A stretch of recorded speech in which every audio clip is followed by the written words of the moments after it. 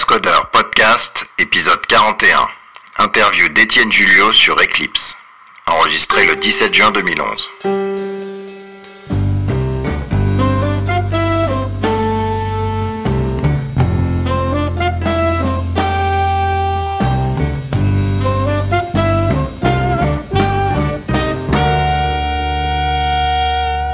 Bonjour et bienvenue à l'épisode 41 des Codeurs. On est le 17 juin 2011 et j'interviewe Étienne Juliot qui revient de l'Ouest. De l'Ouest, le Grand Ouest. Ouais. Voilà, et on va parler d'Eclipse, un peu de tout Eclipse. Alors on s'est aperçu que c'est un peu un énorme sujet, donc je pense qu'il y a un moment on va faire un peu de zoom sur certaines parties plutôt que d'autres, notamment vu qu'il y a Eclipse 3.7 voilà, qui est sur les rails, on va en parler un peu. Voilà. Bon Étienne, je vais te laisser te dire qui tu es, ce que tu fais, pour qui tu bosses, etc. Ouais, donc je suis Étienne Juliot, je fais de l'open source depuis que je suis né, enfin je sais pas, un truc dans le genre. Donc je suis notamment très immergé dans les communautés open source de la fondation Eclipse. Ouais. Aujourd'hui, qu'est-ce que j'ai pu faire? J'essaie de reprendre. À l'origine, je suis architecte J2E. J'ai bossé dans des SS2I, plutôt du côté de Nantes, dans des gros projets d'architecture. J'ai rapidement me suis focalisé sur ce qui s'appelle le MDA. C'est les outils de génération de code à partir de modèles pour produire plus vite du code quoi. Et en 2005, j'ai créé une boîte avec deux acolytes qui s'appelle OBO. Et donc depuis 2005, on a fait grossir la boîte. On est maintenant 50 et on est spécialisé dans tout ce qui est donc modeling dans Eclipse. Et on est devenu maintenant membre stratégique de la fondation. Et moi, je suis un des directeurs de la fondation Eclipse. D'accord. Et donc quand tu dis, OBO en fait c'est un éditeur logiciel en fait, éditeur d'outils. Ouais, c'est un éditeur logiciel. Éditeur logiciel qui fait aussi du service autour des technos. Sur le côté, ok. Ouais, carrément. Alors, donc tu disais que tu étais membre stratégique, donc là tu te la pètes un peu. Donc on va d'abord expliquer qu'est-ce que c'est la fondation Eclipse, un petit peu son but, et puis après tu vas nous expliquer les différences entre les membres, parce que là tu es en train de dire qu'il y a des différences entre un non-membre, un membre et un membre stratégique au moins en tout cas. Alors la fondation Eclipse, alors il y a deux choses déjà, il y a Eclipse qui est une plateforme technologique, et la fondation qui a été créée en 2001 sous l'impulsion d'IBM à l'origine. Et qui est une plateforme pour faire un IDE. En gros, à l'origine, ça a été fait pour concurrencer Visual Studio et tous les autres IDE du marché, les JBuilder et compagnie. Et en 2000, alors que je me trompe pas, 2004-2005, il y a une fondation qui a été créée pour que tout l'écosystème Eclipse soit autonome. Donc une fondation, c'est la même chose qu'une association, mais dans le principe américain. Et la fondation regroupe aujourd'hui en gros 200 membres. Donc les membres c'est des entreprises ou des individus. Et il y a 1 millier de committeurs, sachant qu'il y a des droits de commit qui font que quand t'es pas actif, tu te fais dégager de la fondation. Donc c'est vraiment des committeurs qui bossent dedans. Et on a, que je me trompe pas, je crois que c'est 250 projets actifs également dans la fondation Eclipse. Donc à l'origine, le scope de tout ce qui était Eclipse était très orienté IDE. Et en fait, aujourd'hui, on en parlera un peu après, mais le but de la fondation, donc tu vois, quand tu dis que je me répète un truc stratégique, je vais t'expliquer un petit peu ce qu'on fait justement au board. Donc ce qu'on appelle le board, c'est là où il y a les committeurs élus, comme tu le trouves dans d'autres fondations qui sont là, plus les représentants des membres des sociétés, plus les membres stratégiques. Et on donne la vision de Eclipse, où est-ce que ça doit aller, comment on gère le budget de la fondation pour qu'elle soit autonome, et tout ça. Et donc là, ce qui a été redéfini, tu vois, cette semaine, vu que Eclipse est vachement ouvert au runtime, maintenant s'ouvre au web, et fait pas que, va pouvoir maintenant faire des plugins, pas que en Java. Il y a des fondements qui étaient à l'origine de la fondation Eclipse qui disaient que voilà, c'était autour de OSGI, le développement de plugins pour fabriquer des IDE. Donc aujourd'hui, ça s'est beaucoup écarté. Et un des objectifs de la fondation Eclipse, c'est de fédérer des outils open source qui sont en IP clean. IP, c'est donc la propriété intellectuelle, et qui soit donc du coup hyper contrôlé, et qu'on sache qui a fait quoi, que ce soit pas un SourceForge si tu veux, et que ce soit fait de manière comme d'habitude après les projets hyper de très bonne qualité, viable, etc. Et avec une approche volontairement très modulaire. C'est-à-dire que tu bosses dans le runtime ou dans le tooling, tout est plugin, tout est fait de la même façon, c'est homogène, et ça s'étend les uns les autres, et c'est ultra modulaire, quoi. D'accord. Donc le but de la fondation Eclipse, c'est de gérer un peu tout l'écosystème qui est autour de ça, quoi. D'accord. Et du coup, tu parlais d'un board qui est plus ou moins un comité de direction en langage de société.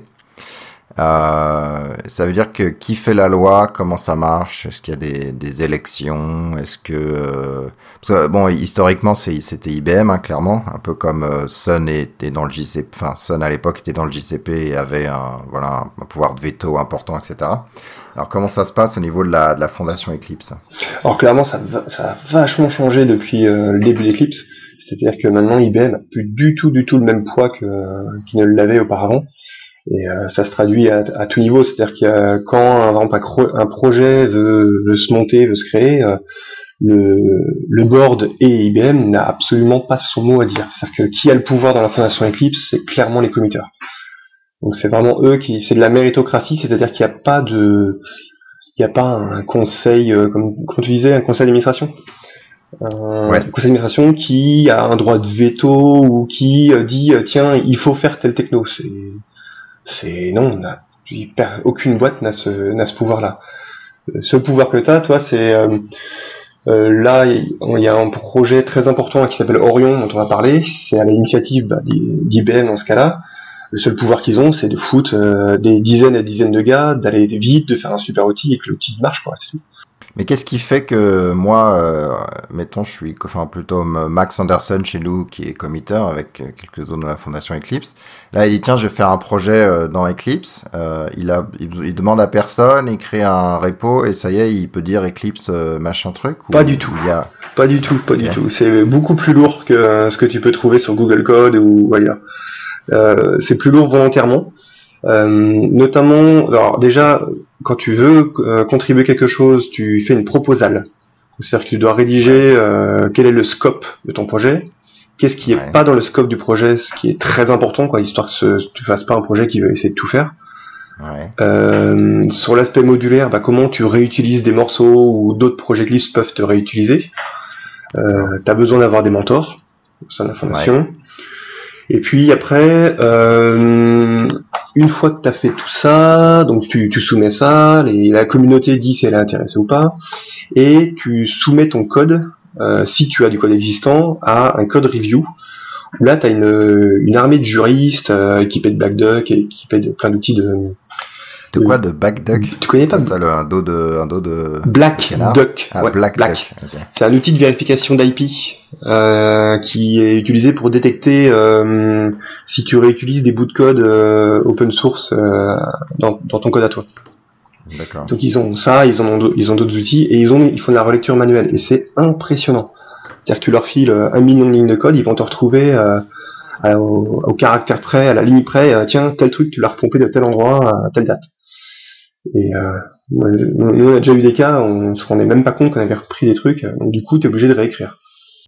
Et du coup, une fois que t'as fait ça, ton projet se crée, et puis c'est parti, quoi. D'accord. Mais est-ce qu'il faut que la communauté, parce qu'il y a un veto, c'est quoi, c'est à la majorité, genre ok ça paraît bien, on y va, ou non, ça paraît... Non, il y a pas de vote. C'est si ton projet respecte la charte Eclipse, donc genre en gros utilise l'infrastructure Eclipse, quoi, c'est le minimum.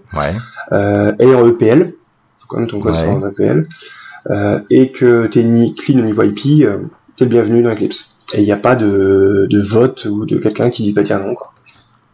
C'est le truc, par contre, quand on voit les proposals, moi je dirais qu'il y a environ une proposale sur 2 qui aboutit pas. Parce qu'il y a des gens qui disent ah tiens super, j'ai fait un projet Eclipse, je vais essayer de prendre la place en premier. Par exemple, toi sur j'en sais rien, sur un nouveau projet qui se monte, pour faire du mapping objet relationnel, par exemple. Ouais. Ils vont faire la proposal, et puis après ils vont rentrer dans les cercles de détection d'IP, puis 1 sur 2 se découragent, et 6 mois après il n'y a plus personne. Donc ceux qui restent généralement sont là pour durer, et c'est ça qui fait aussi généralement les projets qui sont dans Eclipse sont des projets vivants, et c'est pas des potoirs. Mais il y a vraiment pas de vote, quoi. Oui, mais en fait c'est pas un dépotoir, mais plus par la longueur du travail qui décourage naturellement les gens plutôt qu'un vote d'un board qui dit ça paraît pas. Ok. Parce que par exemple, ce que tu m'as décrit de la fondation Eclipse, ça ressemble beaucoup par plein de points à la fondation Apache en fait. Fondation Apache, il y a des gens qui dirigent. Ensuite, pour chaque projet, tu as la notion de PMC. Mais après, la notion d'IP clean, alors ils ont peut-être pas une armée d'avocats qui regardent le truc, mais en tout cas, c'est censé être clean. Il y a une qu'on appelle ça, une licence qui est imposée, qui est celle de la fondation Apache, l'ASL. Il y a la notion de vérifier que le projet il va pas être mort. Il y a la notion de faut travailler dans la communauté Apache et pas un peu réinventer la roue, etc. C'est clair qu'il y a plein de points communs avec Apache. S'il y a bien une communauté qui ressemble à Eclipse, c'est bien Apache. Alors les points de différence, déjà t'as la licence. Donc la licence Apache. Je vais résumer, mais grosso modo, c'est un peu comme une BSD, c'est que tu peux la prendre et puis en faire à peu près ce que tu veux, quoi. Tu peux la remettre dans un autre outil comme tu veux, et remodifier le code sans avoir besoin de le redistribuer. Je me trompe pas? Normalement, c'est ça. Il y a une clause sur les droits de brevet. Ouais, c'est ça. Sinon, effectivement, c'est un peu ça. Sur la EPL, ça ressemble à la LGPL. Donc ça veut dire que tu peux embarquer des plugins Eclipse sans être contaminé dans un produit commercial sans aucun problème. Par contre, si tu modifies le code EPL, tu dois le reverser en EPL. Donc dans le même principe que la LGPL. Modifie en le distribuant ou modifie sans le distribuer. Il y a aussi ces clauses de distribution comme la LGPL. Vraiment le même principe. Okay. Les différences, c'est qu'en grosso modo, tu as des différences sur les brevets justement. Ouais. Puis tu as des différences où ils spécifient beaucoup plus précisément ce que c'est l'introspection, ce que c'est les points d'extension, des trucs spécifiques à Java, quoi. D'accord. Et alors les autres choses, c'est sur l'IP clean, comme tu dis, Apache t'as pas une armée de juristes, Fondation Eclipse aussi. Et en France, on n'est pas hyper sensibilisé à ça, mais en tout cas aux États-Unis et en Allemagne aussi, c'est vraiment quelque chose de très important. Que le fait que quand tu prends un plugin Eclipse, t'es sûr que tu vas pas avoir de procès derrière, ou que c'est vraiment clean, quoi. Et ça a été prouvé, les gens sont engagés, et il y a vraiment une armée de mecs derrière. Et il y a aussi une deuxième différence, c'est que sur l'IP, encore une fois, c'est que la fondation Apache demande à vérifier le code qui est dans la fondation Apache, mais pas les librairies sur lesquelles tu dépends. Et tu vois, typiquement dans Eclipse, si tu dépends d'une librairie que tu veux distribuer avec ton plugin, t'es obligé de vérifier l'IP, et des fois ça t'est refusé. Donc par exemple en TLR, on peut pas utiliser dans Eclipse en TLR la partie qui te permet de te fabriquer des propres parseurs, parce qu'elle est pas clean au niveau IP. On peut utiliser le runtime parce que le mec il a tout réécrit notamment pour que ce soit utilisé dans Eclipse. Donc le runtime on peut l'utiliser, donc ça nous permet d'utiliser, mais on peut pas redistribuer la partie derrière. Et du coup, qui c'est qui paye ces armées d'avocats là ou de vérificateurs? Les armées. Disons que dans la fondation Eclipse, t'as 13 personnes qui sont des membres permanents. La fondation ne s'interdit de faire du code. Ils développent jamais rien, c'est-à-dire qu'ils sont juste là pour coordonner. Donc dans les 13, t'as un webmaster, t'as un responsable du marketing, la com, du tweet, du site, etc. T'as un évangéliste, Wayne Button, qui va à gauche à droite, qui pupitre un peu partout. Il est évangéliste mais il fait pas de code. Ouais. C'est chaud ça, non? Ouais, tu sais, il fait du code, mais ça va être du code de démo, quoi. Pour faire des trucs qui buzzent. Mais c'est tout, quoi. Ok. Mais toi, le principe, toi, c'est qu'il a organisé les confs et tout ça. Et donc, pour revenir à ta question d'où vient l'argent, déjà, il y a deux très grosses confs qui sont faites organisées par Eclipse, qui sont EclipseCon aux US qui a lieu à côté de San Francisco, là, Santa Clara, où t'as grosso modo 1 millier de personnes, donc c'est pas trop mal du tout, et une super ambiance, donc est payante, qui représente une bonne partie des travaux de la fondation Eclipse. Et puis t'en as une autre qui s'appelait Eclipse Summit, qui est en Allemagne, donc qui est la partie européenne, et qui s'appelle maintenant Eclipse Codeurs. En gros, ça a été promu, vu que les Européens deviennent presque aussi gros que les Américains maintenant. Donc, ça c'est une bonne nouvelle. En Europe, la France et l'Allemagne sont hyper représentés dans Eclipse, quoi. C'est vraiment impressionnant, quoi. Il y a beaucoup de monde. Donc ça ramène un peu d'argent. Puis après derrière, c'est les cotisations des membres. C'est-à-dire que t'as différents niveaux de membres. T'as les membres, t'es juste associate member pour avoir juste ton logo et être associé au com, ça doit coûter 1500 € par boîte. Et puis au-dessus, t'as le membre Solution Provider, donc quand tu produis un plugin soit open source, soit que tu commercialises à côté, bon c'est bien d'être Solution Member pour avoir accès à différents trucs, ça doit coûter, je sais plus, dans les 10 000 €, un truc comme ça. Et puis t'as les membres stratégiques, où là ça peut être un pourcentage de ton chiffre d'affaires, et quand tu t'appelles Oracle, SAP ou autre, ça te coûte un bras. Ouais. Mais ça te permet d'influencer sur les règles de la fondation Eclipse, sur comment dépenser le budget, comment ramener, tout ce qui est... Donc c'est un potentiel du chiffre d'affaires que tu fais autour des produits à base Eclipse, en fait, j'imagine. C'est pas un chiffre d'affaires global, quand même. Ouais. Et puis là, t'as d'autres règles. Il faut que tu sois leader de plusieurs projets. Il faut que tu aies au moins 8 committeurs actifs dans Eclipse, ce qui est quand même pas dégueu. Et t'as quelques règles comme ça, quoi. Et donc, toi, nous, au BO, on a 12 committeurs actifs. Donc, on dépasse ça. Puis, on est leader de 5 projets. Ouais. Et par contre, le pourcentage, bon, ils ont instauré pas un plafond, mais un palier. Parce qu'ils n'avaient pas trop pensé que des PME pouvaient faire nos trucs, et que ça leur coûterait pas grand chose, en chiffre d'affaires. Et donc, au final, ça fait un petit budget, ça leur permet de payer ces 13 personnes. D'accord. Ok. Donc ça, c'était un peu pour un peu l'environnement général, le point de vue théorique et légal. Et là, on va un petit peu zoomer passer du côté technique. Donc Eclipse, il y a un peu 1001 projets. Et justement, ça s'est en plus ouvert au niveau du runtime. Donc, il n'y a pas 1001 projets, on est encore à on est à presque 1001 committeurs. Mais 250 projets, donc ça va, j'en suis à... J'ai exagéré que de 4 fois plus. Une question que j'avais un peu oublié, c'est pourquoi est-ce que Eclipse est un peu venu vers le runtime, parce que c'est vrai que ça a fait couler un peu d'encre, c'est un peu ce revirement il y a quelques années. Et puis ensuite, comment est-ce qu'ils sont un peu catégorisés ces projets-là, et comment est-ce qu'on évite justement d'avoir 2 projets ORM qui font la même chose ou des choses comme ça? Alors les projets au niveau des catégories, en fait, au fur et à mesure qu'il y a pas mal de projets qui se ressemblent, on les réassemble par ce qu'on appelle des top level projects. Donc c'est-à-dire que c'est des gros piliers, il doit y en avoir 8. Donc t'en as un pour le runtime, comme tu dis, là, on va pouvoir voir un petit peu en détail après. T'en as un pour tout ce qui est modeling, il y en avait un qui s'appelait DSDP, qui était pour tout ce qui était des systèmes embarqués. Ouais. Toi par exemple t'as WinRiver qui était là-dedans, qui fait des puces embarquées ou qui fait du temps réel.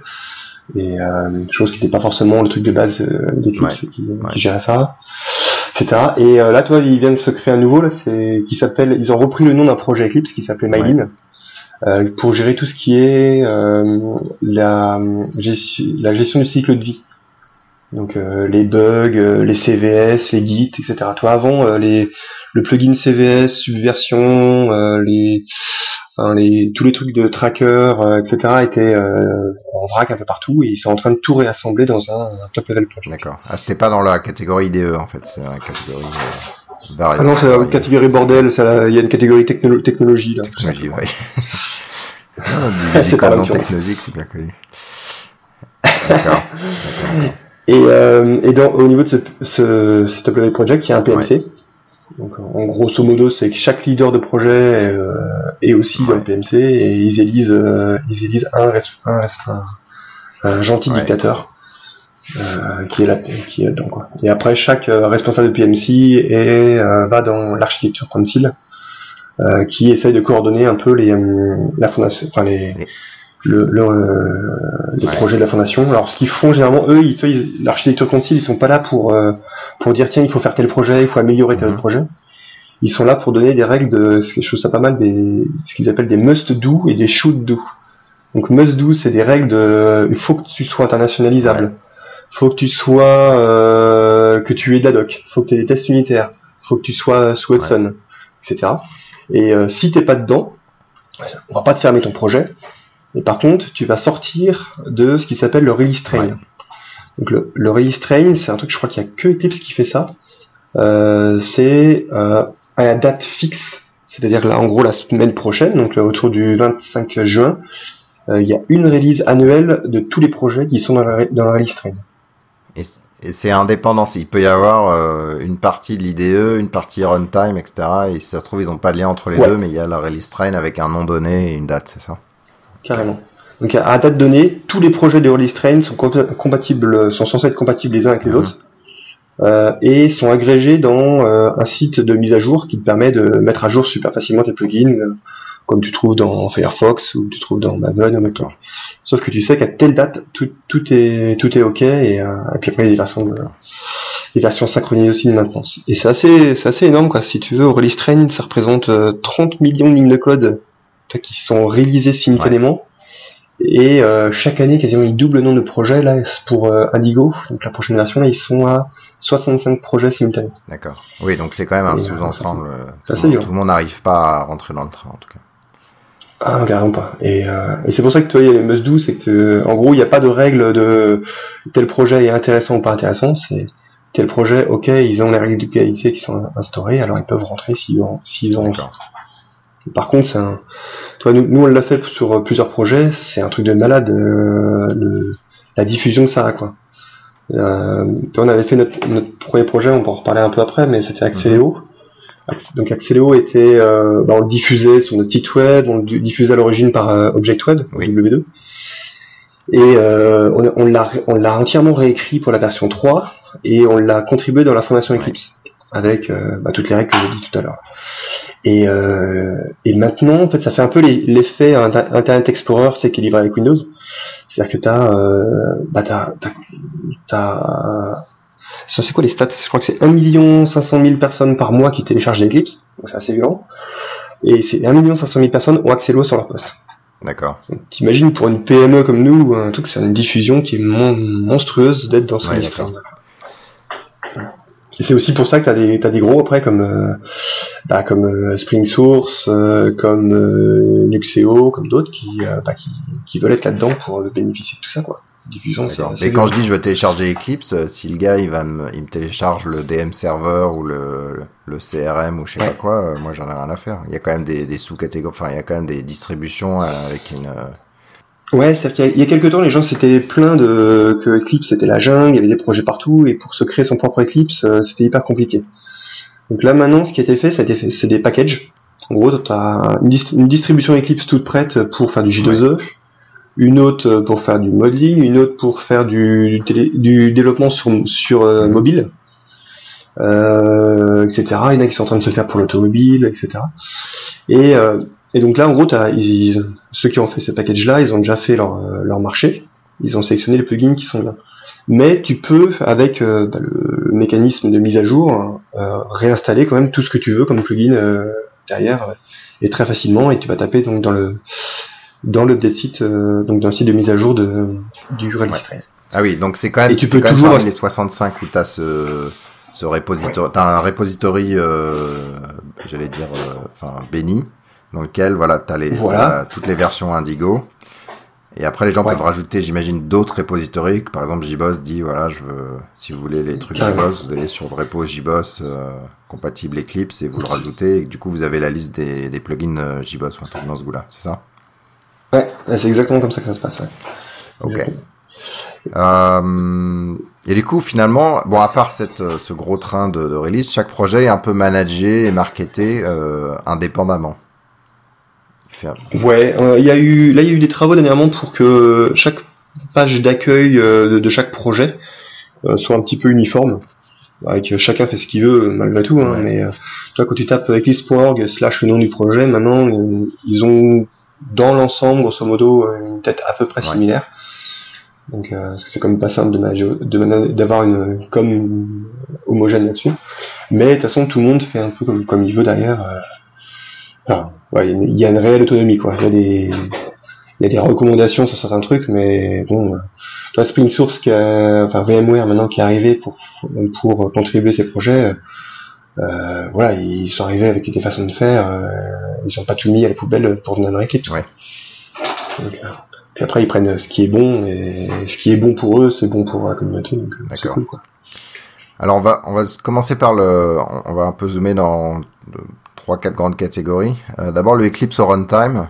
Alors, déjà, c'est quoi la raison, pourquoi il y a eu un peu une ouverture d'Eclipse de l'outil de développement, finalement, c'était un outil pour développeurs ou une fondation pour développeurs, et que c'est devenu un peu une fondation avec aussi du runtime, etc., etc.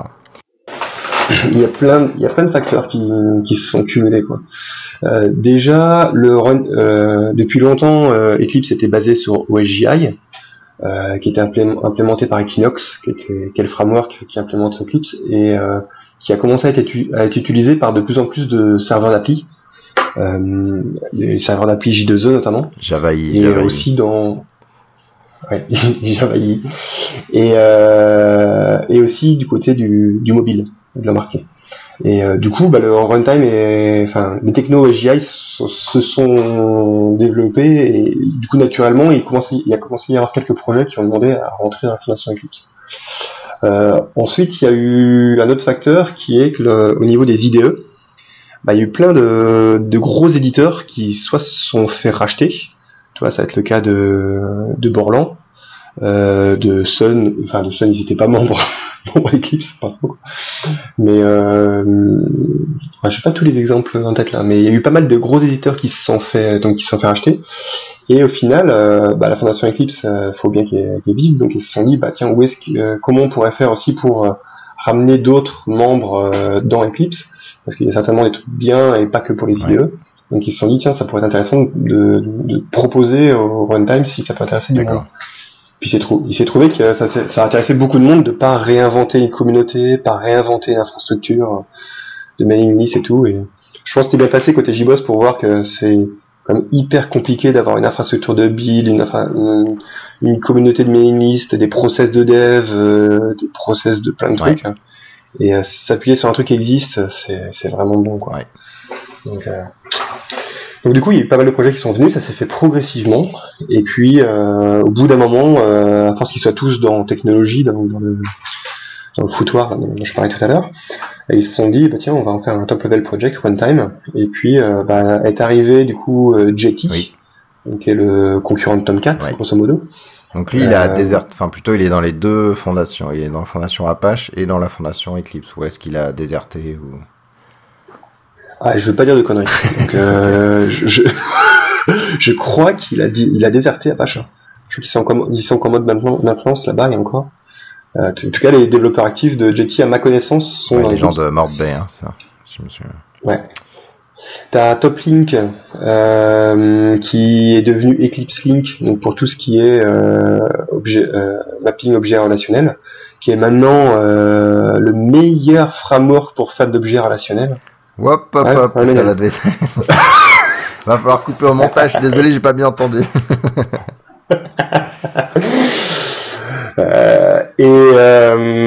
Alors les gros, il y a eu aussi du runtime SOA qui est arrivé, donc il y a Ryana, par exemple, qui te permet tu codes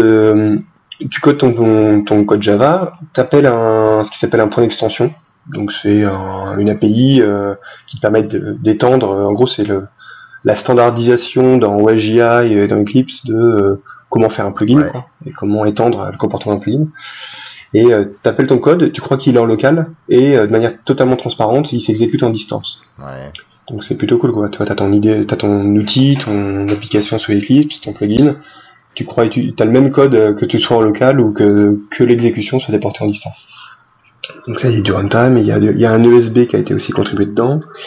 Et donc là, l'année dernière, Spring a fait une grosse annonce, Spring Source, en disant qu'il réécrivait et il contribuait grosso modo le cœur de Spring IOC dans Eclipse sous le nom de Gemini. Donc en gros Gemini c'est une nouvelle implème de Spring IOC, juste le cœur, là, mais à la sauce OSGI. Donc en gros maintenant tu peux avoir des services OSGI tout prêts pour faire du JPA, tout prêt pour faire du enfin bon, tous les autres services que tu retrouvais dans Spring, mais c'est plus spécifique Spring. D'accord. Et ça c'est utilisé par qui en gros, c'est pas Gemini par personne.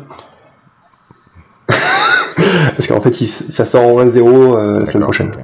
Okay. Donc je pense que c'est les seuls qui l'utilisent, c'est en bêta pour l'instant. Et l'outil le Spring Source vendait un serveur là qui s'appelait Spring DM Server. Et ils ont décidé au moment du rachat avec VMware, donc de l'open sourcer et de le faire se baser sur Gemini, donc OSGI et tutti quanti. Et donc ce projet s'appelle Virgo. Et donc en gros Virgo maintenant c'est un serveur J2E basé OSGI et donc dans la fondation Eclipse. D'accord. Et ça implémente certains des standards Java EE justement, ou c'est certifié? Ah ouais, ça implémente tous les tout derniers avec les profils, les nouveaux profils web. Et c'est encore jeune, toi, parce que Gemini, il sort la semaine prochaine. Là, c'est des choses assez jeunes. Par contre, t'as toute l'expérience derrière de ce qu'ils avaient fait chez Spring, quoi. Donc, je pense qu'il y a un beau potentiel. D'accord. Mais, bon, moi, aujourd'hui, je vais être franc, Virgo, je connais personne. J'ai pas de retour d'expérience sur Virgo. Donc, il y a encore ses preuves à faire, quoi. Et justement, si on prend un projet comme Eclipse Link, le nombre de contributeurs ou des choses comme ça, c'est... Alors, normalement, tout est transparent. Il y a un truc qui caractérise la fondation Eclipse aussi, c'est que tout est ultra transparent. C'est-à-dire que qui commit quoi, c'est publié, etc. Et le nombre de committeurs, j'en sais rien. Sur Jetty, j'en ai aucune idée. Non, mais c'est pas grave, je posais juste... Faut aller voir. Okay. Donc en fait, si je vais sur eclipse.org, je fouille assez, je peux trouver un truc avec plein de chiffres. Ouais, c'est dash.eclipse.org où tu trouves les stats.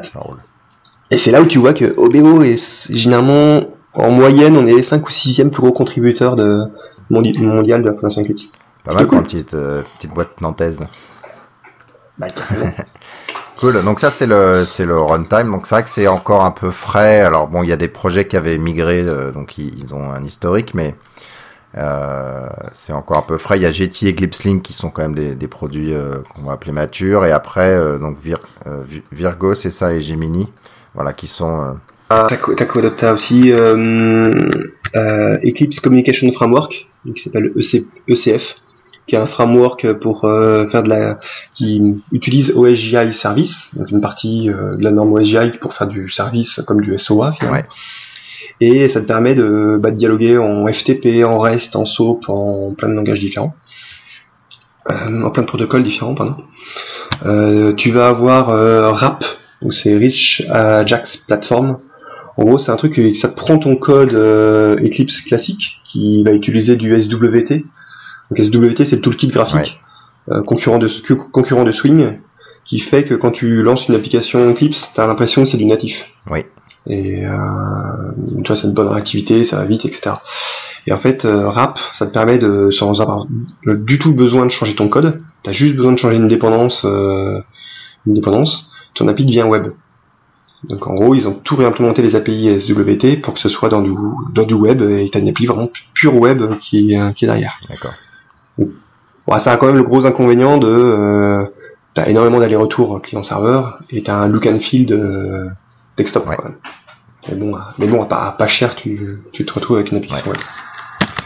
Et puis dans le runtime, t'as une partie qui est un top level project SOA où tu vas retrouver un projet qui s'appelle SCA. Je sais pas si t'as connu ça, tu sais. Si, ouais, enfin, j'ai connu l'argent marketing dépensé par IBM sur SCA.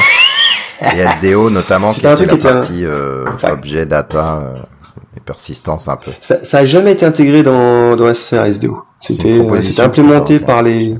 Ouais, en fait, c'était plutôt une implème des TIPCO et IBM et compagnie qui mettaient souvent SDO avec, mais ça a jamais été dedans. Et nous, je sais qu'on utilise SCA, mais sans SDO. En gros, ça te permet de pouvoir avoir un assemblage de tes services et de tes composants. Et où tu définis, bah tiens, tel composant, il y a telle interface sur tel protocole, et hop, il parle avec tel autre. Et dessous, tu réutilises du Corba, du Spring, du RMI, du ce que tu veux. Et c'est plutôt sympa, quoi. Ça te donne une vraie vue d'architecture. D'accord. Et puis, tiens, je vais peut-être te l'annoncer, je sais pas si tu savais, mais Red Hat contribue à un nouveau projet dans SOA, qui est un modeleur BPMN. D'accord. Ouais. Si, enfin, je connais. Enfin, non, je savais pas, mais je connais BPMN et les raisons pour ça, ouais. Et tu vois, ça c'est assez marrant, c'est quand on était c'est des trucs qui sont sympas dans les confs Eclipse. Ouais. On était en train de boire des bières là-bas une soirée, quoi. Puis je me mets à parler avec un mec de Shungard qui me dit, ah bah tiens, on est en train de contribuer un truc dans la fondation Eclipse sur BPMN. Et dit, ouais, j'ai pris contact avec les chefs, le PMC et tout. Et moi j'ai un méga qui fait partie du PMC SOA et on était même pas au courant. D'accord. Le mec il pipotait un peu. Et en fait, je lui ai dit, ouais, mais tu sais qu'il y a Red Hat qui en même temps qui est en train de faire la même chose. Et du coup, dans la soirée, les mecs ils se sont réunis entre eux avec un autre français, Antoine Toulmé d'Intalio, qui avait déjà aussi travaillé sur BPMN. Et quasiment dans la soirée, ils ont fait ils se sont mis d'accord pour faire une proposition ensemble et pour essayer de faire converger tout ça, quoi, autour d'une bière. D'accord. Ouais, c'est genre un truc assez sympa, quoi, qui se passe des fois. C'est clair. Bon, là, on a parlé du runtime et on va parler... alors, avant de partir vers l'IDE, qui sera la dernière partie dont on va discuter, on va parler un petit peu des outils qui ont été soit donnés, soit ont été créés dans la fondation Eclipse. Alors, il y a le cas Hudson qui est frais dans les mémoires, puisque Hudson a été donné par Oracle, ou une proposition, je sais pas si c'est encore fini, j'imagine que ça doit pas être encore fini. Une proposition de don de Hudson à la fondation Eclipse. Donc ça inclut le code et peut-être, j'imagine, le trademark ou quelque chose comme ça. Ouais, ça inclut le trademark qui était, je crois, chez Sonatype.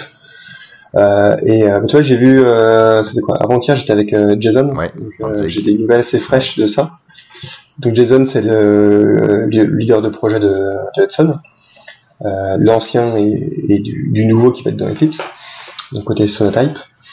Et en gros, le statut, c'est qu'ils ont fait la proposal et ils étaient en relecture du code au niveau de l'IP. Et grosso modo, il y a 80%, un peu plus, 80-85% du code qui appartenait à Oracle ou Sonatype, donc qui était nickel, et une autre partie qui ne l'était pas. Donc tout ce qui était pas bon, en gros, ils ont fait des points d'extension pour que ce soit pas dans le code, le cœur de Hudson. Et du coup, ils puissent contribuer un cœur qui marche avec une partie des fonctionnalités en moins qui sont pas clean au niveau IP. Et ils sont en train de les réécrire. Ils ont fait plus de la moitié du boulot là, pour que ce soit entièrement réécrit, qu'ils aient une IP clean à ce niveau-là. Et donc là, le code Hudson devrait être contribué dans les... Là, il m'a dit avant la fin du mois de juin, et ils vont livrer ça avec un peu moins d'une dizaine de plugins. Et en fait, ils ont étudié quels étaient les plugins de l'ancien Hudson ou de Jenkins actuel là, qui sont les plus utilisés. Ils se sont concentrés là-dessus et ils les ont réécrits pour qu'ils soient vraiment intégrés dedans. Ok. Et qu'après, entre les deux, je pense que ça va se tirer la bourre. Ouais, c'est clair. Voilà, clairement, ça va être deux concurrents. Bah, comme disait Arnaud, il y a la bataille des plugins qui est important pour ce genre d'outils. Donc effectivement, le fait de devoir clarifier les IP, ça donne un petit retard à l'allumage en tout cas. Donc, tu vois, en essayant de pas être subjectif, d'ailleurs je le suis pas parce que j'ai pas d'avis perso là-dessus. Moi, de ce que je vois dessus, j'ai l'impression que Hudson, ils vont être sur des releases annuelles. Jenkins, au contraire, ils ont dit qu'ils allaient être là toutes les 3 semaines. Je crois que c'est toutes les 3 semaines qu'ils veulent réaliser. Du coup, Hudson va essayer d'avoir des phases de release candidate très très longues avec un niveau de qualité vachement plus élevé. Qu'ils disent en tout cas. Et Jenkins va être beaucoup plus ouvert à contribution, beaucoup plus les nouvelles fonctionnalités beaucoup plus tôt, quoi. Ouais. Je pense qu'il y aura déjà c'est une mode qui va vraiment être différent. Ensuite, Hudson va être vraiment très orienté au SGI très nativement. Bon, écoute, on verra. L'avenir le dira effectivement. Et donc par rapport à ça, il y a un truc là maintenant. Il y a en fait ce qui va être une nouveauté pour ce qui a commencé à l'être là pour Eclipse 3.7 et qui le sera encore plus pour l'année prochaine, c'est que tous les plugins sont en train de basculer sur Maven. Donc là, ça a toujours été la misère en fait de faire le release train, de faire le build. Et donc tout passe sur Maven avec un plugin qui s'appelle Tycho, Tycho, là, qui est en gros une surcouche à Maven dédiée pour les plugins OSGI et les plugins Eclipse.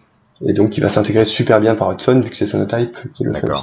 Et donc, donc ça c'est pour des gens qui développent des plugins Eclipse ou des projets Eclipse.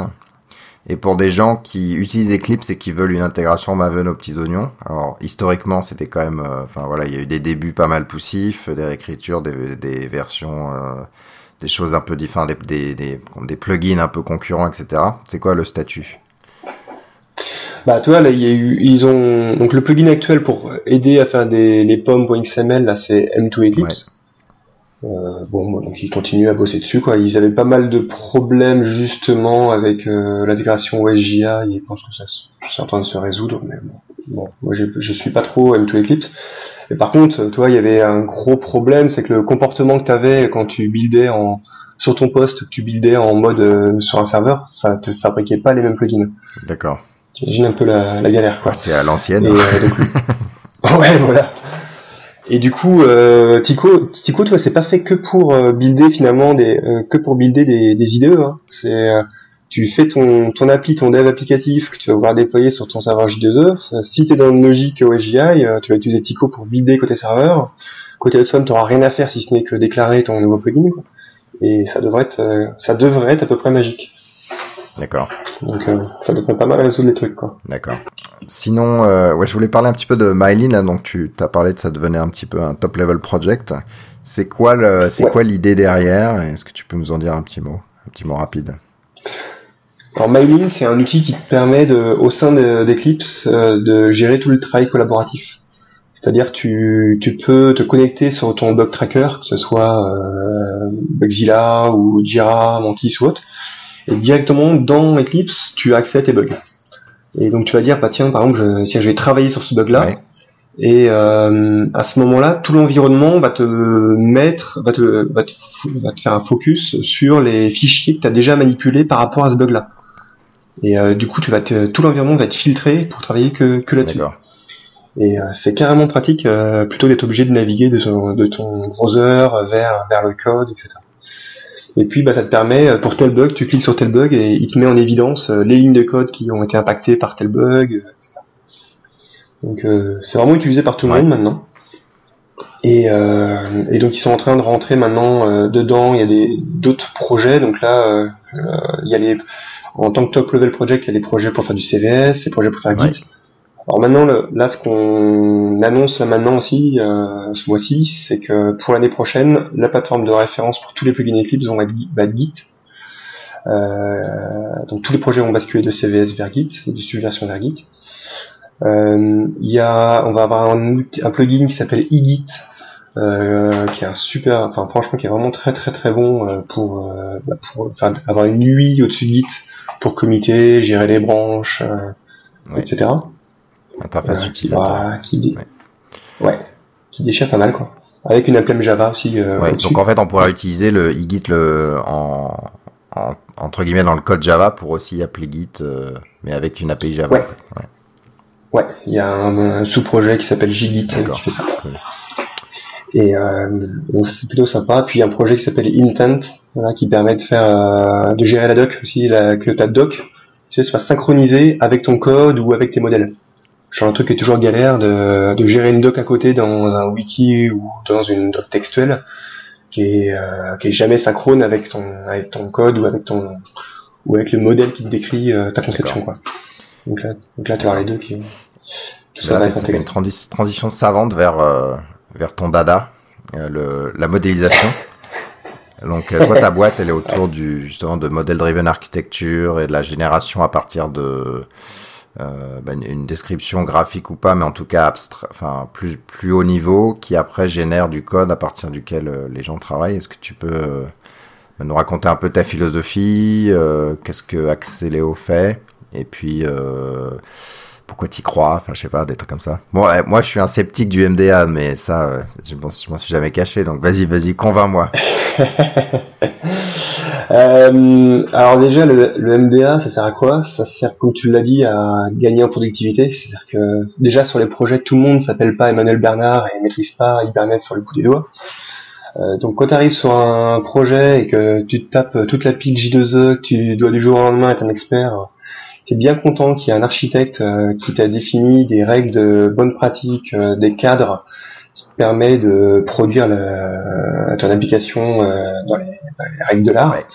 Et pour ça, tu vois, avoir un modèle qui décrit juste les écrans, les relations entre les écrans, les entités métiers, les données qu'il y a dedans, les stratégies de mapping par exemple, mais qui à partir de ça va te générer en gros ta tuyauterie, t'es déjà bien content. Et est-ce que ça fait l'inverse? Est-ce que voilà, j'ai un code qui suit certaines règles parce que j'utilise JSF, j'utilise je sais pas moi CDI, j'utilise SIM, etc. Et du coup, hop, ça génère la représentation un peu plus haut niveau et graphique de l'interaction entre les écrans, les composants UI, les composants métiers, etc. Alors, tu peux le faire. Tu peux le faire aussi. Alors c'est pas avec Accelo, du coup c'est notre façon de faire. Mais ça peut être fait. Et nous on l'utilise pas mal sur tout ce qui est projet de migration. Ça c'est plutôt fun. Tu prends une archi qui est codée en Forte, en COBOL, en NSDK, ce que tu veux. Et en parsant le code en entrée. Et en appliquant en gros une technique de génération de code, on va migrer ça vers du Java ou vers du C# ou ce que tu veux. Et y compris le code qu'il y a dedans en fait. Tu fais du COBOL vers Java, t'as une moulinette qui... Carrément. Là, toi, on a fait une migration de 6 millions de lignes de code de Forte. C'est un vieux langage de Sun. Donc 6 millions de lignes de code, c'est quand même assez violent. Et on a migré vers Java. Et on en était à 99,97% de code généré, bon, qui compile et qui tourne. D'accord. Donc, alors t'imagines si tu avais dû le faire à la main avec un écran à gauche en Forte que tu traduis à la main à droite, derrière c'est plutôt. Et ça c'est pas magique, hein, c'est que tu le fais à la main et puis après tu l'automatises quoi. Mais il n'y a pas de magie derrière. Donc ça, tu vois, ça c'est un cas d'exemple déjà où tu fais les deux, tu fais génération de code et tu fais rétro. Et d'ailleurs je fais une petite promo pour le Jug Summer Camp qu'il y aura. Et Jérôme Benoît qui devra faire une démo assez sympa de migration d'une appli, je crois qu'il va faire du J2E vers du Play. D'accord. Et en automatisant ça. Et c'est quand le Jug Summer Camp? C'est en septembre, non? C'est tout début septembre, je crois. Ouais, je m'étais dit que tu l'avais ça dans ta mémoire, mais... Merde. On mettra ça dans les notes. Par Jérôme et Orion, sinon. Jug Summer Camp le 10 septembre. Donc c'est à La Rochelle, voilà. Donc si vous êtes dans le coin ou si vous êtes vous pouvez venir à dos de train. C'est une conférence sympathique et puis s'il fait beau, La Rochelle c'est plutôt cool et voilà quoi, ça se passe plutôt bien, bon enfant. Et donc pour faire ton MDA, donc aussi il y a un autre truc qui est important, c'est le fait d'avoir septembre. Je sais pas pourquoi j'ai dit 10 septembre. Google m'avait montré 10 septembre, mais sur le site c'est le 16 septembre, le vendredi. Donc en plus vous pouvez passer le week-end là-bas. Et donc sur le MDA, il y a aussi un autre avantage, c'est que le fait toi, que tu aies une notation graphique, tu peux plus facilement maîtriser la complexité sur des systèmes assez complexes quoi. C'est-à-dire que t'as un projet avec une centaine d'entités métiers ou plein d'écrans dans tous les sens, plein de processus, toi, quand tu t'appelles les impôts, que tu t'appelles un grand groupe comme Thales ou tout comme ça où tu gérer une ingénierie complète avec des centaines de personnes, t'es bien content d'avoir un référentiel et qui soit manipulable assez facilement pour gérer tout ça quoi. Et tu vois, une preuve souvent qui a un intérêt, c'est que les gens ont souvent besoin de visio, de PowerPoint pour expliquer leur architecture et pour expliquer comment ça s'organise. Donc plutôt que ce soit du dessin, là tu le fais et c'est connecté sur le réel. Ouais. Et donc une fois que tu as fait tout ça, tu as fait tes modèles, donc on a fait un outil qui s'appelle Accéléo. Donc on a créé en 2006, c'est là-dessus qu'on a créé la boîte.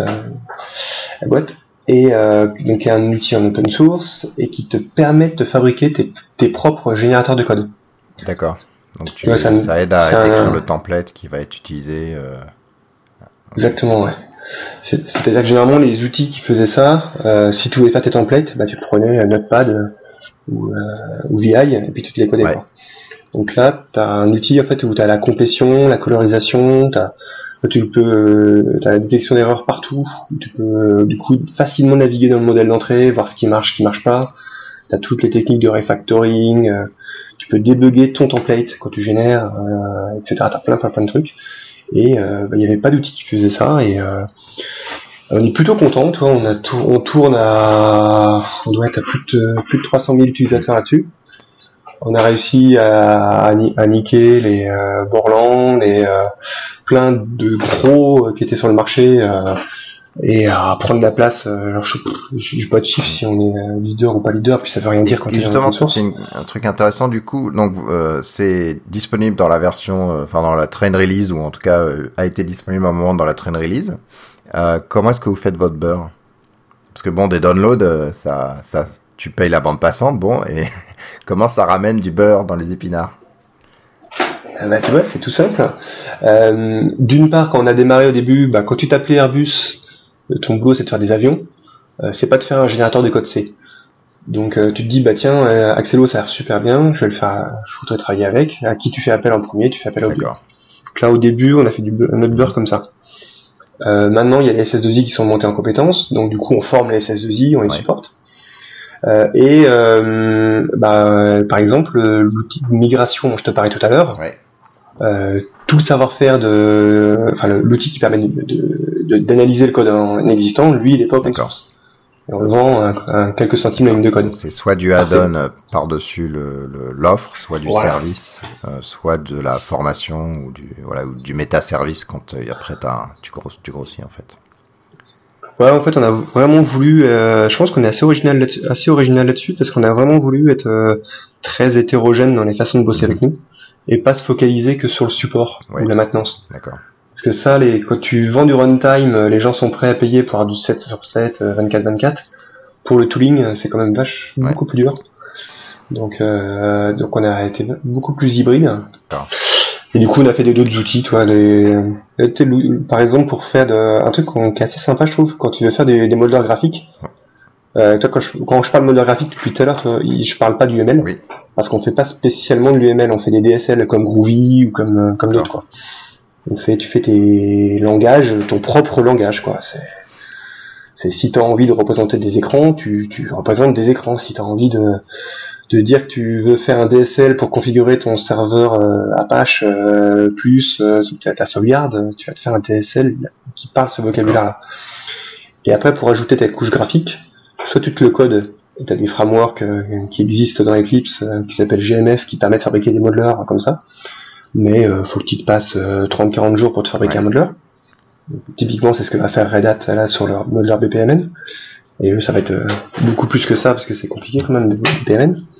Ou soit nous, on a fait un outil qui te permet de juste par config de te fabriquer ton modeleur. Et il se fabrique en live. On fait en quelques minutes, tu peux te fabriquer ton propre modeleur, quoi. Et tu vois, on fait notre beurre comme ça, quoi. Et ok. Un mot de la 20 sur le modeling avant de passer sur l'IDE, la partie IDE.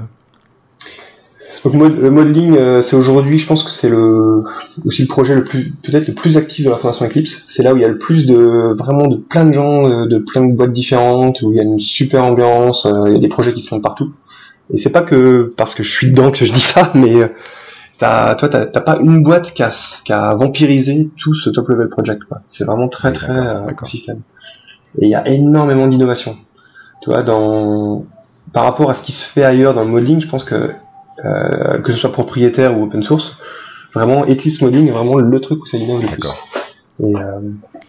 Et donc c'est plutôt sympa. Et donc t'as plein de trucs comme Xtext qui permettent de faire des DSL textuels aussi. Tu peux travailler en collaboratif un peu à la Google Wave maintenant avec des modèles, c'est plutôt sympa. D'accord. Bon, alors on va passer à l'IDE qui est ce que les gens entendent par Eclipse, en tout cas quand ils connaissent pas trop. Et on va commencer par la compétition. Donc si on en cite que quelques-uns, en tout cas dans le monde Java, t'as soit Notepad TextMate, donc des choses où c'est vraiment orienté texte avec juste de la colorisation. T'as NetBeans. T'as Emacs qui est bien aussi. Et t'as NetBeans qui est l'ex-bébé de Sun, qui est en général vachement en avance, en tout cas synchronisé avec les releases SE ou EE dans les trucs. Puis t'as IntelliJ IDEA qui a qui a la part belle, en tout cas, chez pas mal de développeurs open source. Alors, je dis pas la part belle 90%, mais en tout cas, voilà, ils ont une bonne visibilité. Et donc, il y a effectivement pas mal ça reste un univers assez compétitif, finalement. Et donc, c'est quoi le positionnement d'Eclipse? Parce que effectivement, donc certaines personnes disaient que voilà, Eclipse c'est bien, mais comme on fait des plugins partout, chacun fait son plugin, il y a un manque de cohérence, c'est un gros truc qui peut tout faire. C'est un IDE qui est capable qui est Turing complet, quoi. Ouais, mais tu peux très bien dire la même chose de Firefox quand tu mets des extensions dans tous les sens, quoi. Après, ça dépend de ce que tu mets dedans. Mais alors par rapport à NetBeans, ouais, tu l'as bien dit, hein, c'est NetBeans, ils le font synchroniser avec les sorties de Java E ou Java SE. Et en gros, ça leur permet en même temps qu'ils sortent la norme, d'avoir un endroit, un genre de bac à sable où ils ont tous les droits, ils font ce qu'ils veulent, ils changent l'architecture comme ils veulent pour que le jour où la spec sort, il y a un plugin qui sort qui est compatible avec un IDE qui est compatible avec la spec. De programmation, quoi. Donc aujourd'hui, de ce que je sais de la politique d'Oracle, ça se résume à ça. C'est-à-dire qu'ils ont plus trop la volonté de pousser fort pour que ça devienne un IDE majeur et ultra l'autre chose qu'on avait entendu, c'est NetBeans, c'est l'IDE de tous les langages alternatifs de la VM aussi. Ça, c'est un positionnement qu'ils ont. Un autre positionnement de NetBeans. Et là, tu vois, c'est aussi en train de changer. Par exemple, aujourd'hui, l'IDE majeur en PHP des gens qui utilisent du PHP, c'est Eclipse. Ouais. D'accord. Chose qu'on se rend pas trop compte, et notamment parce que Zend, c'est la boîte qui fait PHP, a basé toute sa pile d'IDE sur Eclipse, quoi. Et maintenant, tu vas aussi avoir pour l'environnement leader aussi, pour l'IDE leader pour faire du C, C++, c'est aussi Eclipse. Donc c'est assez marrant, quoi. On n'entend pas forcément parler. Donc après, côté Java, J2E, en fait, je pense que en termes de lourdeur, c'est pas forcément Eclipse qui est lourd, c'est surtout WTP. Ouais. Donc WTP, c'est la partie projet qui gère tout ce qui est J2E. D'accord. Et c'est vrai que c'est quand même des fois assez poussif, quoi. Mais même si c'est quand même pas mal. Et donc par rapport à ça, et IntelliJ, les chiffres que j'ai, c'est que effectivement, IntelliJ, ça a pas mal d'innovations, ils arrivent à créer des nouveaux trucs, rien que dans la saisie, même dans la façon de faire du code qui est assez sympa, quoi. En termes de nombre d'utilisateurs, c'est quand même vachement les mecs qui vont les geeks, on va dire, les geeks ou ceux qui sont à fond dans l'innovation, dans la veille techno, qui utilisent IntelliJ ou dans l'open source, mais beaucoup moins les boîtes ou les SS2I ou les trucs comme ça qui sont toutes après, ils font payer, hein, donc comme tu dis, quand tu fais payer un outil, tu pars avec un point négatif énorme, quoi. Ouais, c'est sûr. Ouais. C'est sûr. Donc voilà, au niveau des langages alternatifs, là, ça peut être une façon aussi de faire une transition, là. Ils sont, donc, depuis maintenant 6 mois, il y a un nouveau projet dans Eclipse qui s'est créé, qui est le projet phare actuel, là, qui s'appelle Orion. Ouais. Donc en gros, c'est la possibilité de coder directement dans le web. D'accord. Et c'est pas un IDE dans le web. C'est-à-dire que ça repense complètement la façon dont tu codes, enfin l'environnement de codage. C'est-à-dire que le but, c'est que tu puisses insérer ta fenêtre de codage en plein milieu d'une page web existante, où tu scrolles, enfin n'importe où, et que tout ce que tu fais soit adressable par des URI, par des URL. Plutôt. Donc t'es tout en full rest. C'est-à-dire que t'as pas un truc qui reste dans ta page, comme tu peux le voir dans quelques autres IDE web. Et donc en gros, c'est des mecs qui ont fait le cœur de la plateforme Eclipse il y a pas mal d'années, qui se sont remis pour faire Orion. Et les choses qui étonnent pas mal de monde, c'est que rien qu'au niveau des perfs, qui est le truc qui fait peur à beaucoup de personnes, enfin coder dans le web, t'imagines la lenteur. Aujourd'hui, ils ont des perfs meilleurs qu'en natif. D'accord. C'est un truc de malade, hein. C'est-à-dire qu'ils sont capables de gérer des fichiers de taille maintenant hyper grosse. Tu fais la complétion, c'est instantané. Mais les browsers sont tellement bons. Donc t'as une partie serveur, d'accord, qui est codée en je sais pas quoi, et En REST, c'est du REST. Non, mais okay, ce que tu veux. Et puis en front-end, ils ont. Est-ce qu'il y a quand même des choses qui sont faites un peu, genre l'autocomplétion, elle est faite en JavaScript parce que ils pré-ramènent des choses, etc. Ouais, bien sûr. Ouais, bien sûr. En fait, ça utilise, tu sais, le framework JavaScript là, que tout le monde utilise. jQuery. T'as la complétion partout, la détection d'erreurs, etc.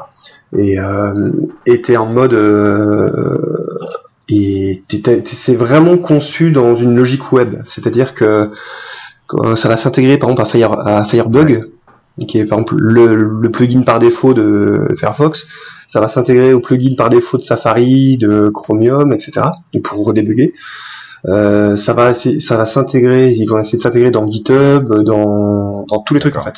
Le but c'est vraiment pas de réinventer ce qui existe, quoi. Et donc c'est plutôt sympa, quoi. Et donc en même temps qu'ils font ça, là actuellement ils implémentent pas du tout les éditeurs Java ou C et autres. Ils se focalisent sur les éditeurs CSS, HTML, PHP. Ouais. Et après ils vont faire les Ruby et les autres langages. Et s'il y a des mecs qui font genre du Groovy et qui nous entendent, ça serait sympa qu'ils regardent. Alors juste, je vais faire une petite sortie de route. Moi, le gars tooling chez nous, qui travaille, qui est dans la fondation Eclipse, comme toi, mais il est pas stratégique, mais voilà. Il me parle de P2 à chaque fois qu'on parle un peu d'injection non, pas d'injection, mais bref, il parle d'un projet qui s'appelle P2. Alors, qu'est-ce que c'est en 2 minutes? P2, 2 minutes. P2, c'est l'outil qui permet de gérer les dépendances des plugins Eclipse et de gérer l'installation. Donc, tu sais, quand je te parlais des sites de mise à jour, tout ça, donc c'est ce qui va te permettre de fabriquer des sites de mise à jour. Donc, c'est un framework avec des API, etc. Et qui va te permettre aussi de résoudre. Quand tu veux résoudre faire une installation, il faut qu'il voit en fonction des dépendances tout ce qu'il a besoin de faire. D'accord. Donc ça s'appuie sur un solver qui est, si je me trompe pas, le même que celui de Maven, qui est en train d'être utilisé aussi par certaines distribs Linux. Tu as des distribs Linux qui se mettent à s'appuyer sur P2. Qui vient d'Eclipse. Et P2 c'est en Java ou... C'est en Java, ouais. Et c'est un putain d'outil en fait. J'étais obligé de mettre un tag explicite, t'arrêtes pas de dire des gros mots. C'est vrai. C'est pas cool. C'est pas cool, voilà, exactement. Vas-y. Bon, je vais arrêter. Et donc c'est un sacré outil P2 et donc en grosso modo, voilà, ça te gère les dépendances, ça te gère les installations. D'accord. Et tu peux l'appeler via quand t'es dans Eclipse, tu fais update site et tu vois lui au-dessus de P2, mais dessous t'as des API super puissantes. Ouais, donc c'est un peu la frontière entre Maven, entre le repository et les trucs à la RPM avec les. D'accord. Ouais, ça va être dessous quoi. Ouais. Ça va être dessous.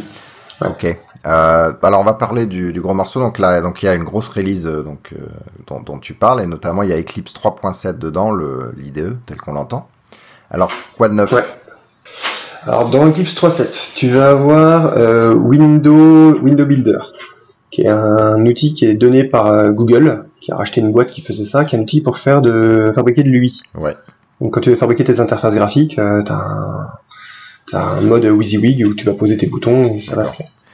Donc c'est un truc qui manquait quand même pas mal dans. Ça écrit en quoi derrière? SWT, Swing et GWT. Ouais, c'est l'équivalent de Matisse, si je dis pas trop de bêtises, dans NetBeans. D'accord. Exactement. Tu vas avoir aussi donc Virgo et Gemini dont on a parlé tout à l'heure pour le runtime. Tu vas avoir tous les trucs de build, donc Tico qui vont être dedans. Tu vas trouver Igit, dont on en parlait aussi là, qui était quand même un très gros morceau. Tu vas retrouver aussi le projet phare Axelo 3.1. Ouais. Le premier quoi, quand même dans la liste. Tu vas trouver un outil qui s'appelle IF, qui s'écrit EEF, qui te permet de produire des UI automatiquement. En gros, ça va te permettre, alors pas au niveau d'un widget unitaire, mais en gros, tu vas générer des vues propriétés d'un coup qui vont avoir un super look. ou des éditeurs directement tout prêts pour saisir des données. D'accord.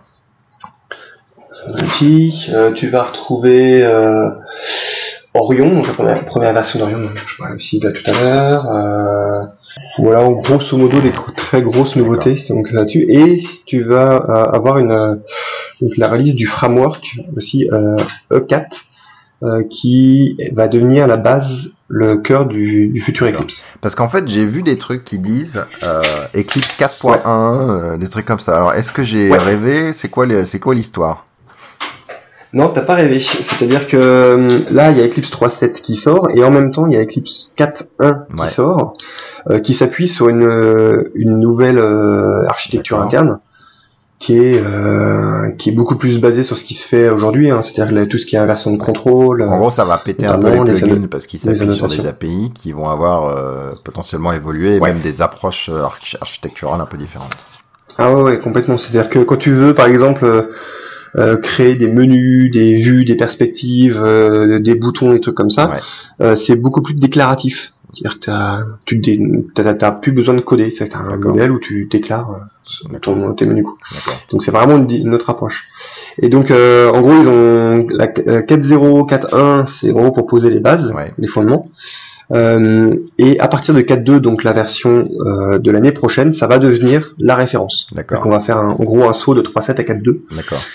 Et pour faciliter ça, t'as un bridge qui a été créé pour que tout plugin créé en mode Eclipse 3 puisse marcher en Eclipse 4 et inversement. C'est le fameux E4 qui fait ce lien-là. Ouais, qui fait le bridge et dans les deux sens. D'accord.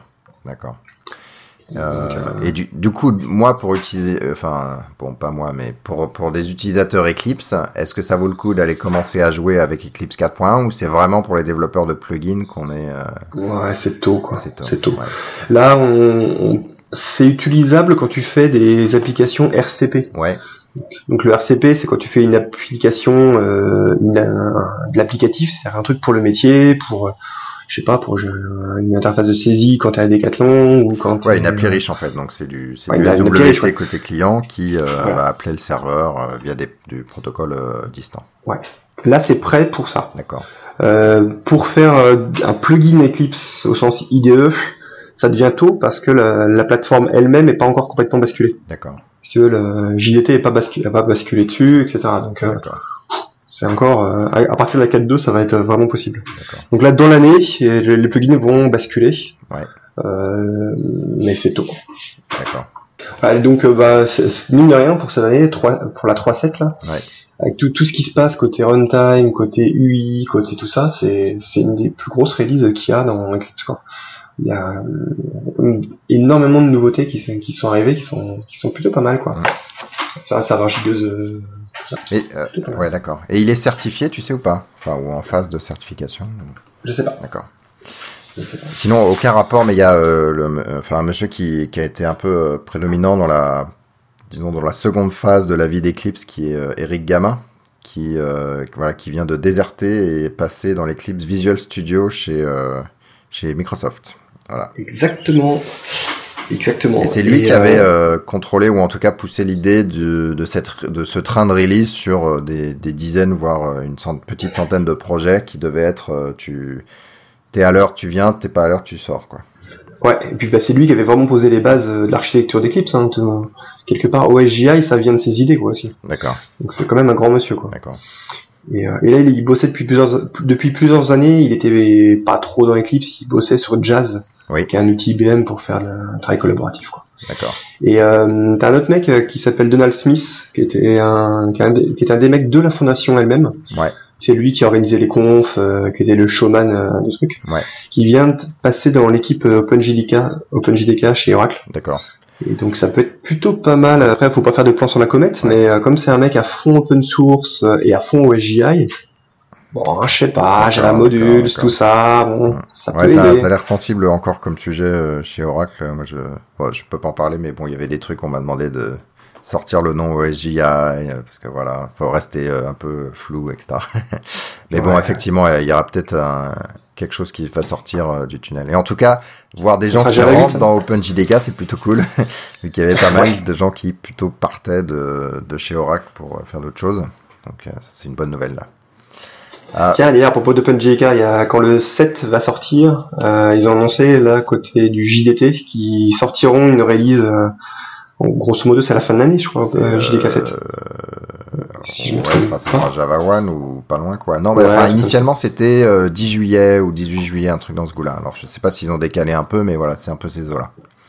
Ouais, grosso modo, avant la fin de l'année, là, Eclipse va sortir une version compatible avec le JDK 7. Donc ça c'est cool parce que alors pour ceux qui étaient passés à JDK 5, enfin 1.5 à l'époque, vous savez que c'était un peu le scandale et qu'il y avait en gros il y avait Notepad et puis ensuite il y a eu IntelliJ IDEA et effectivement Eclipse a perdu un certain nombre de gens en étant un peu à la bourre, donc là c'est cool de voir que ça rattrape le wagon. Ouais, ils étaient à la bourre aussi parce qu'ils voulaient garder le mode, compilation incrémentale. Ouais. Tu codes, t'as pas besoin de sauvegarder, ça compile, quoi. J'avais discuté avec un gars, justement, qui travaillait sur... Mais il y a des gens vers Nantes, non, qui travaillent sur JDT. Ouais, Saint-Nazaire, au labo de Saint-Nazaire. Ouais. Enfin, qui est maintenant à Pornichet. Qui disent que, voilà, c'est pas simple, ce petit outil magique, là. Qui est utilisé par pas mal de gens, d'ailleurs. Le compilateur, il y a Javac, mais il y a aussi le compilateur d'Eclipse qui est utilisé par pas mal de gens pour de la compilation rapide et incrémentale. Ouais, il m'avait dit, alors je suis pas sûr des chiffres, mais l'ordre d'idée, c'est que jusqu'à Java 1.4, il y avait une quinzaine de compilateurs qui existaient, et quand ils ont sorti la version 5, il y en a eu plus que 2 ou 3, il y a eu très très très peu. En fait, la marche a été énorme, quoi. Ouais, soit en passant, des compilateurs vu qu'il y a 100 000 langages, il y a aussi 100 000 compilateurs. Et il y a des langages bien plus évolués que Java, donc c'est pas non plus un... ça représente la complexité, mais après ça représente pas non plus l'intelligence qu'il y a dans le compilateur nécessairement. Le compilateur est bien foutu, tu vois.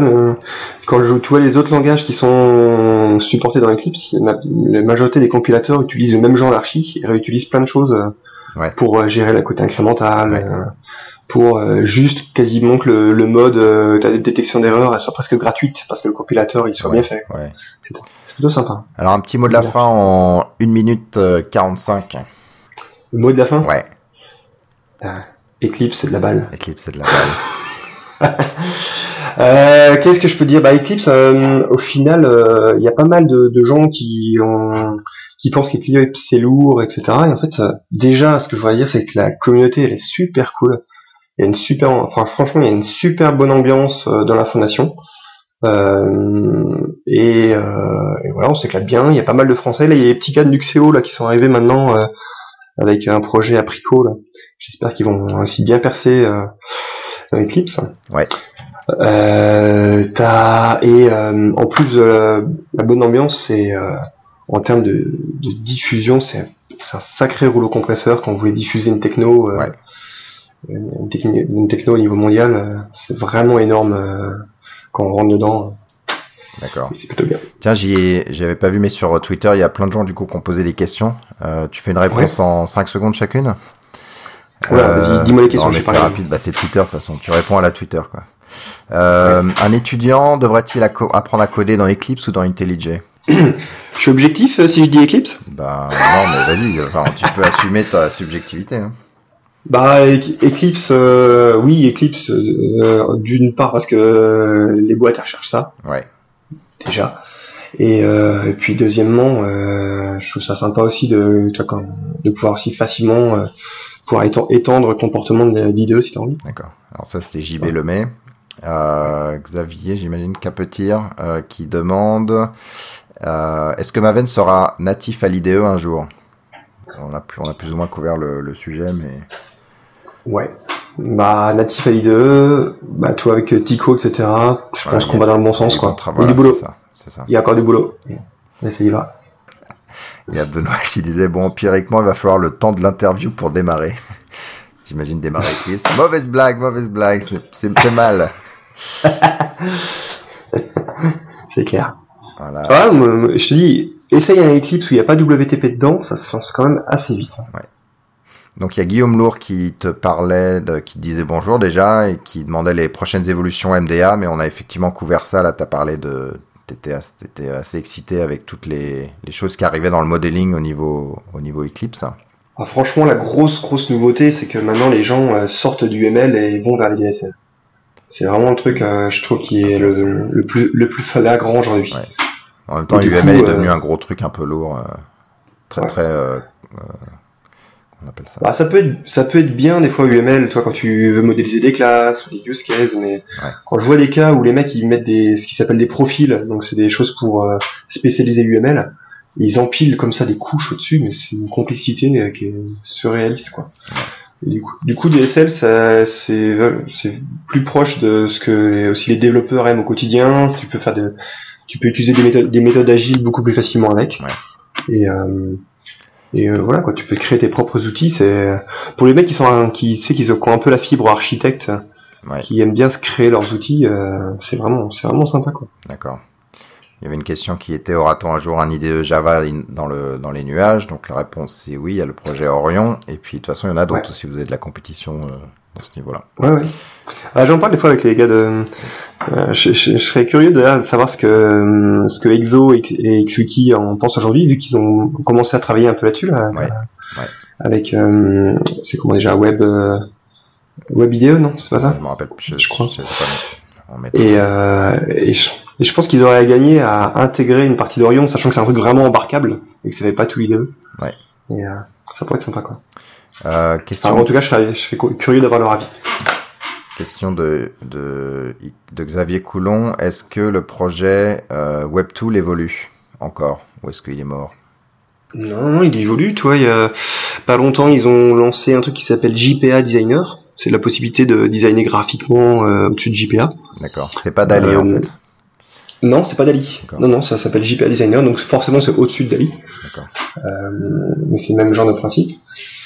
Qu'est-ce qu'il y a d'autre? Ils implémentent les dernières specs de J2E. Le fait maintenant qu'ils aient un serveur d'appli intégré directement sur une plugin Eclipse, j'espère que ça simplifiera des trucs comme lancement à chaud en plein milieu que tu fais tes tests unitaires dans ton IDE, des trucs comme ça. D'accord. Ça pourrait être assez sympa. Ncam, je sais pas comment on dit. À quand les plugins activés par Workspace, qu'on puisse avoir cette saleté de M2 Eclipse lancée uniquement si besoin? Les plugins activés par Workspace. En fait, tu peux faire ça avec M2 Eclipse. M2 Eclipse, qu'est-ce que je raconte? Avec P2. D'accord. Tu peux normalement lancer ton truc et dire voilà, tiens, je vais utiliser juste telle repository de plugins. Et clac, il va lancer juste celui-là avec en entrée pourtant le même Eclipse.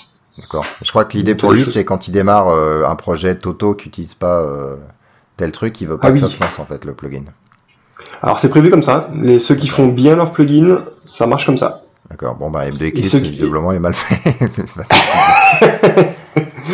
C'est possible. Okay. Et normalement un bon plugin aussi se décharge quand tu l'utilises pas. D'accord. Mais bon. Ensuite, il y a demi-cascodeur Arnaud qui dit: bientôt la mort d'Eclipse avec les migrations en cours sur Maven, point d'interrogation. Enfin, triple point d'interrogation. Un moyen de justifier 2 ans de retard comme JBoss. Alors, apparemment non, vu que vous allez sortir 3.7, toujours dans les temps. C'est du troll, ça. C'est du troll. Oui, c'est ça. Bon, c'est Arnaud, hein. Il aime bien troller de temps en temps, quand même. La prochaine fois que tu l'as, tu lui demanderas ce qu'il en pense d'OpenOffice dans Apache. Je sais pas, pour ceux qui savaient pas, là, il y a OpenOffice qui est sorti, qui a été contribué par Oracle aussi. Dans Apache. Et un peu de la même façon, finalement, que Edson dans Eclipse. Exactement. Et on en a parlé un peu dans la mailing list des cascodeurs. Effectivement, j'espère qu'ils en ont parlé. J'étais pas là à l'épisode d'avant des news cascodeurs, mais j'espère qu'ils en ont parlé. Sinon, on en parlera dans le prochain épisode, effectivement, parce que c'est intéressant. C'est pour quand E4? Pourquoi avoir écrit le plugin Git dans Eclipse from scratch? C'est une question. Pourquoi l'avoir écrit from scratch? C'est simple. Déjà, il n'y avait pas d'API pour Git en Java. Elles étaient que en natif, et comme on aime bien quand même faire du multiplateforme dans Eclipse, c'était quand même sympa de l'avoir en Java. Ensuite, au niveau des licences, c'était pas compatible. Il en fallait une qui soit au moins BSD ou pas contaminante. Donc ils voulaient réécrire ça en Java pour faire du Git. Et puis après, la partie e-Git, donc le plugin, ils voulaient surtout pas recopier ce qui avait été fait pour CVS ou Subversion, mais tout recréer from scratch, parce que c'est pas la même façon de bosser en centralisé ou en décentralisé. Exact. Merci Étienne. Avec plaisir.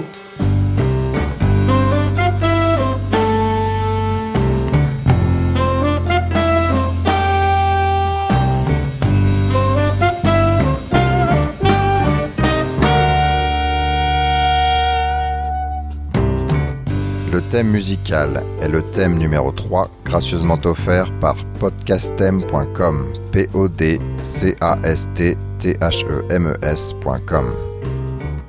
Le logo a été dessiné par Nicolas Martignol, alias le Touilleur Express, www.touilleur-express.fr.